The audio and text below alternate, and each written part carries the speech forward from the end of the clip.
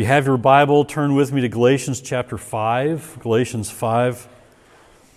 For a few weeks now, we've been considering what the Bible says about the work of the Holy Spirit in the life of the believer. And tonight we arrive at the fourth way that I want to talk about how the Bible teaches us the Holy Spirit works in the life of the believer. In our last study, we saw that the believer is taught by the Holy Spirit when the believer takes up and puts the Word of God into their heart, into their mind, works it into their life, and begins to live by faith and in obedience to God's Word. The Holy Spirit takes that Word and instructs us and encourages us and strengthens us, and yes, even as I prayed, corrects our thinking. The work of the Holy Spirit that we come to now is closely related to this and very, very connected with that previous truth which we saw last week.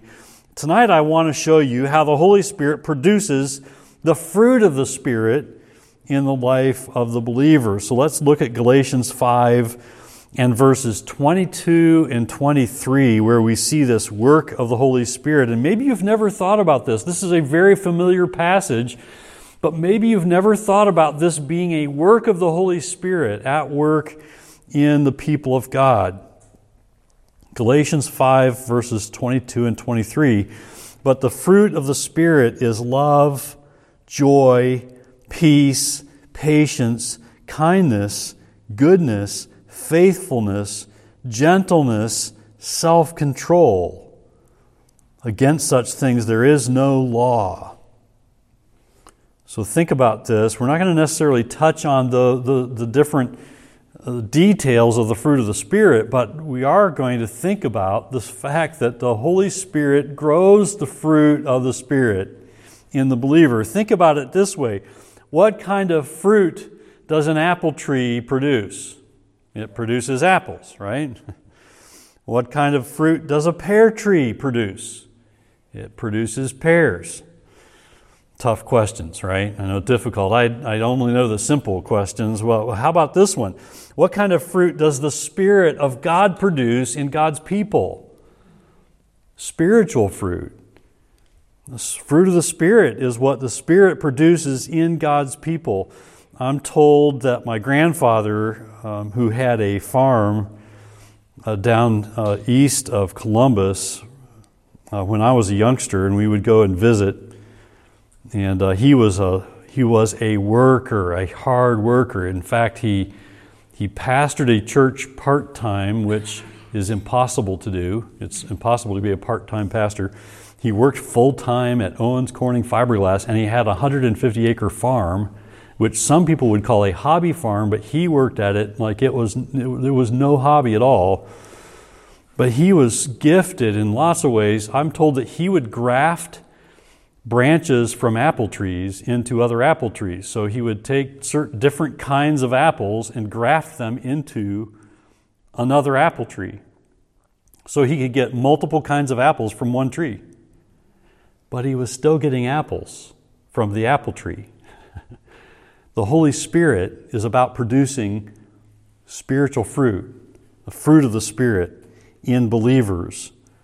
In the life of a believer in Jesus Christ, the Holy Spirit wants to produce fruit. He wants to see the fruit of the Spirit growing in us and flourishing in us. Now, could you produce the fruit of the Spirit? Think about this. Don't necessarily want you to answer me, but I want you to think about this. Could you produce the fruit of the Spirit before you came to faith in Christ? You could not. Why? Because you didn't have the Holy Spirit living in you. You might have heard the Word of God proclaimed. You might have heard preaching. You might have had someone witness to you. You may have been raised in a Christian family and heard the gospel. But you couldn't produce the fruit of the Spirit because you didn't have the Spirit. There might have been good deeds on your part. You might have done something to do good, as the world says, let's do some good. Let's change the world by doing good, the world says. But And you might have done some good things as the world judges in your life before you came to Christ. But what the Spirit produces is not good deeds. Let me explain what I mean here, because you might be thinking, now wait a minute, aren't we supposed to be doing good works? And yes, we are. But what the Spirit is about producing in us is not just simply producing good deeds. The Holy Spirit produces change. The Holy Spirit moves in and takes up residence in the life of the believer. And what happens is a change occurs. Change follows. God accepts us as we are. Our brother here said earlier, God didn't expect me to clean up my act before I came to faith in Christ, right? God accepts us as we are, but He doesn't accept us staying that way. The Holy Spirit doesn't want us to stay unchanged.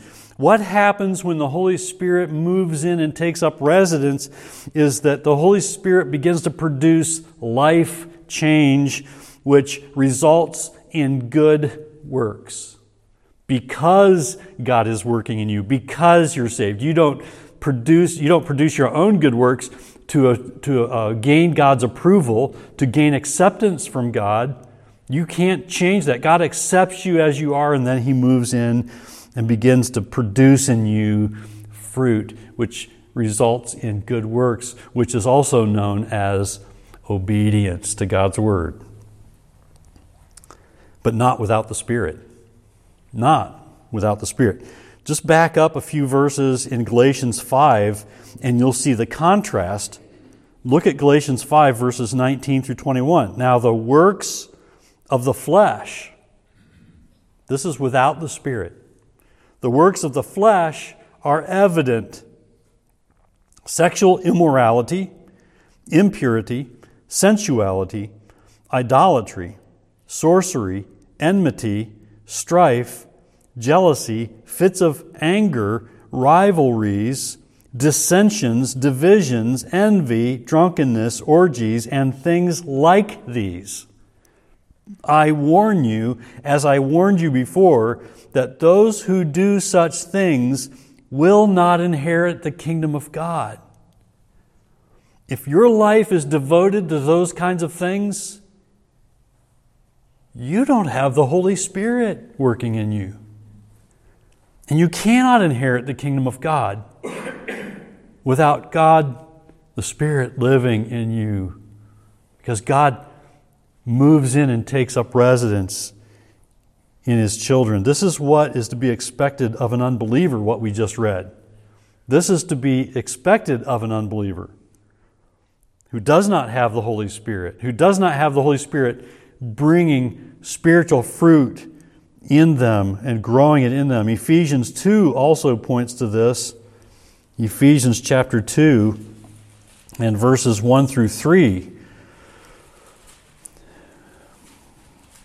Ephesians 2 verses 1 through 3. And you were, and this is a very clear indicator as to why you can do good works in the eyes of the world and not produce spiritual fruit. This is not spiritual fruit. You were dead in the trespasses and sins in which you once walked. What can a dead man do? Is always what I think of when I come to that passage. A dead man can't do anything. You can't honor God with your life without the Holy Spirit giving you new life.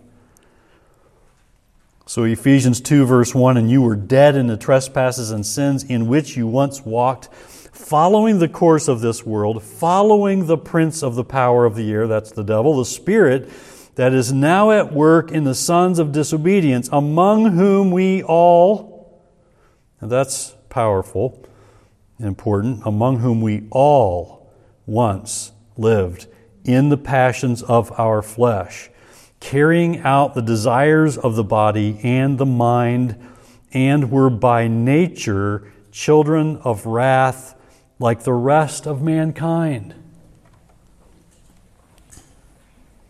And you, as a believer in Jesus Christ, you could look at that passage and you could say, there, but by the grace of God go I. That could still be you and me if it wasn't for God's grace. So how does an unbeliever who is dead in their trespasses and sins live? Like a sinner? A sinner who can't do anything else? Like a man who is lost and without help and hope? That's the same thing we saw back in Galatians 5 and verses 19 through 21. But you also know this. There's good news, right? There's good news. So I can't read Ephesians 2 verses 1 through 3 without also reading verses 4 and 5. Are you still there? Ephesians 2, and we read verses 1 through 3. Look at verses 4 and 5. But God, maybe my two favorite words in the Bible, but God, whenever you see those. But God, being rich in mercy, because of the great love with which He loved us, even when we were performing good works. No, it doesn't say that, doesn't it? Even when we were dead in our trespasses, He, because of His grace, made us alive together with Christ. By grace you have been saved. There's the good news. There's the gospel. And what happens when God makes you alive together with Christ? He gives you His indwelling presence, the presence of the Holy Spirit in you, working in you, taking the Word of God that you're taking in. You're taking in the Word of God, right? You're reading the Bible, right? You listen to sermons, right? And you say, yes, I need to hear this. I need to hear the truth of God's Word. I'm telling you, you need this. You need this. And you need to agree with God that you need His Word in you. And when you get the Word in, the Holy Spirit doesn't simply move in and rearrange the furniture in your life. He gets rid of the furniture. He does a total you ever see those shows where they do a total makeover and they gut the place? And we saw one of our sons is getting married in November, and his future in-laws have a house that he and his bride are going to live in and rent from her parents, and yet they had renters who trashed the place before they left. And we saw it recently, and they had to gut it down to the studs to fix it properly.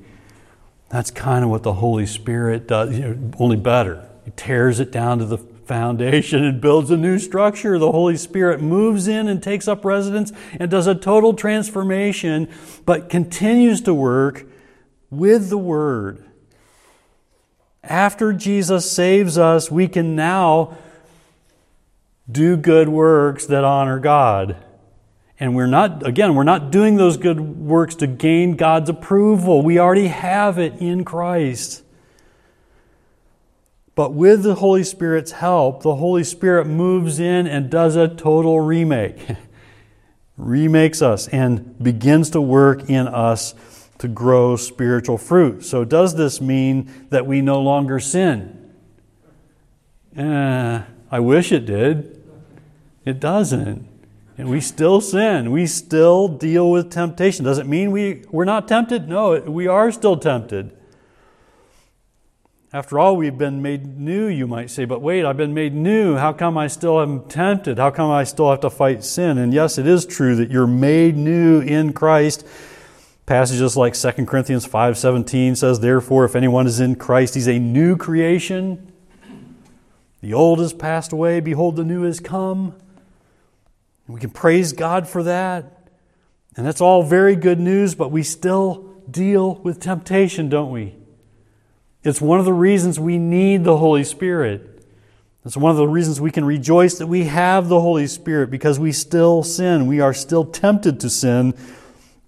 We're still fighting temptation and sin. We still live in earthly flesh.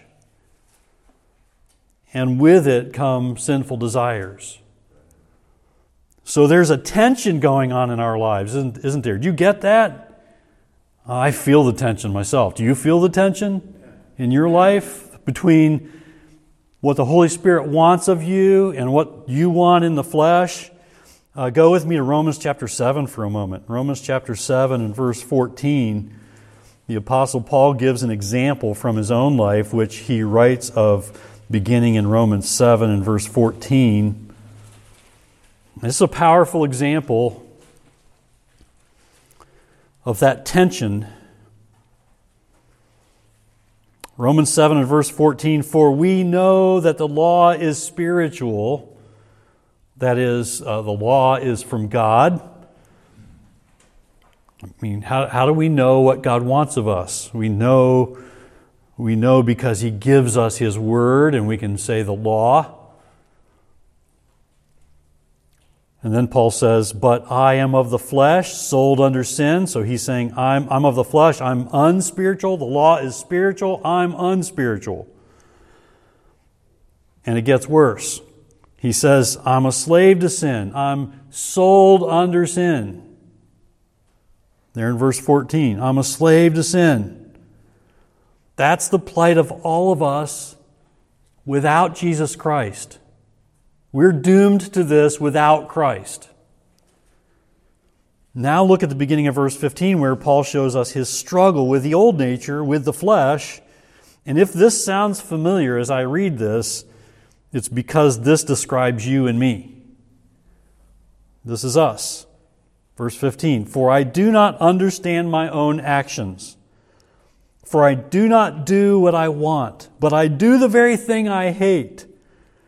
Now, if I do what I do not want, I agree with the law that it is good.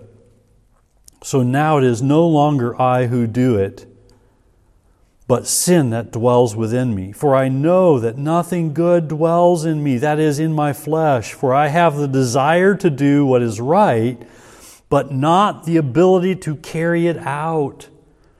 For I do not do the good I want, but the evil I do not want is what I keep doing. Now, if I do what I do not want, it is no longer I who do it, but sin that dwells within me." Can you hear the tension there in Paul's experience? Verse 21, "So I find it to be a law that when I want to do right, evil lies close at hand. For I delight in the law of God in my inner being." That should be true of believers because the Holy Spirit resides there and helps us delight in the truth, the law of God in my inner being. Verse 23, "But I see in my members another law, waging war against the law of my mind and making me captive to the law of sin that dwells in my members. Wretched man that I am," he says in verse 24, "who will deliver me from this body of death?" Verse 25, we could have put a "but God" right here.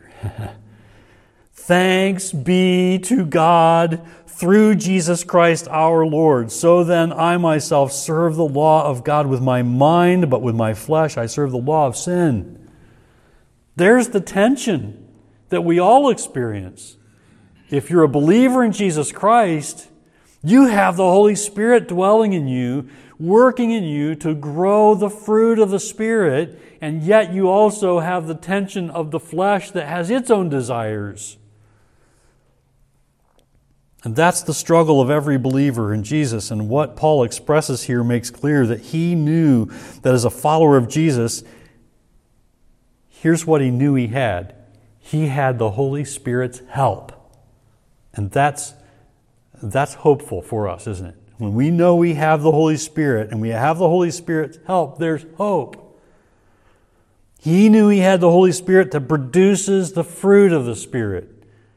Now that's how he was able to have not only the desire to change, but also this, the ability that was not of himself. I mean, you saw the tension. You heard it here. Left to his own devices, he's not able to honor God. But with the Holy Spirit's help, he's able to do battle against the flesh and learn to say no to sin. We still fight the sin nature, don't we? But without the Holy Spirit producing fruit, any change that we might come up with on our own does not give honor to God. It just points to us. And it's wonderful to have the help of the Holy Spirit. And it's wonderful when we're people who give the glory to God, realizing like Paul did, It's not in us, in ourselves, to do what honors God, but the Holy Spirit helps us obey. And when we obey, we can give glory to God for that. And we ought to. There's hope for us because of the Spirit. We heard it earlier in 2 Corinthians 5 and verse 17 when it said, "Therefore, if anyone is in Christ, he is a new creation. The old has passed away. Behold, the new has come." And yes, we will still face the flesh and deal with temptation this side of heaven. But the fruit of the Spirit is what God wants to see growing in our lives. And we have the Holy Spirit to help us praise God, from whom all blessings flow, like we sang this morning. Praise God for the indwelling presence of the Spirit. So there is hope. It is possible to honor God with our lives. It is possible to be victorious against the flesh that we deal with. And so as we look back over our life with Christ, we should see evidence that we're resisting and quenching the Spirit less and less. Maybe early on we struggle with this, but as we grow in Christ, as the Spirit works in us with the Word, we ought to be able to see evidence that we're quenching the Spirit less. We're resisting the Spirit's work less and less. Now, we may not see explosive growth overnight, but we should be able to see growth in the fruit of the Spirit in our lives, such as what we see here in Galatians 5. Go back to verses 22 and 23, where we see this fruit of the Spirit listed for us here. When you look at your life, do you see these things growing? Love, joy, peace, patience, kindness, goodness, faithfulness, gentleness, and self-control. I want you to note something as you look at that list there in Galatians 5. When we speak of the fruit of the Spirit, we aren't talking about these as if it's possible to have one and not the other. Be careful that you say, well, that's just not me. I'm not a joyful person. Or I just can't be kind. I just can't be gentle. Or I'm never going to have self-control. Listen, if the Holy Spirit is working in you, you should see a measure of these growing in your life as you take steps to obey God's Word. The Holy Spirit is all about growing this fruit, not a little bit of that and more of that one and less of this one. No, the Holy Spirit's about growing this fruit in you. We don't pick and choose what we're going to grow in, and there aren't many fruits of the Spirit, but one fruit, and this is it. If we're missing any one of these, that should be a red flag for us, that we're not being sensitive to the Holy Spirit's work. So verses 22 and 23 encompass what God desires to see in His growing and maturing children in Christ. And when this fruit of the Spirit shows and grows, it ought to be an encouragement to you that you have the Holy Spirit working in you.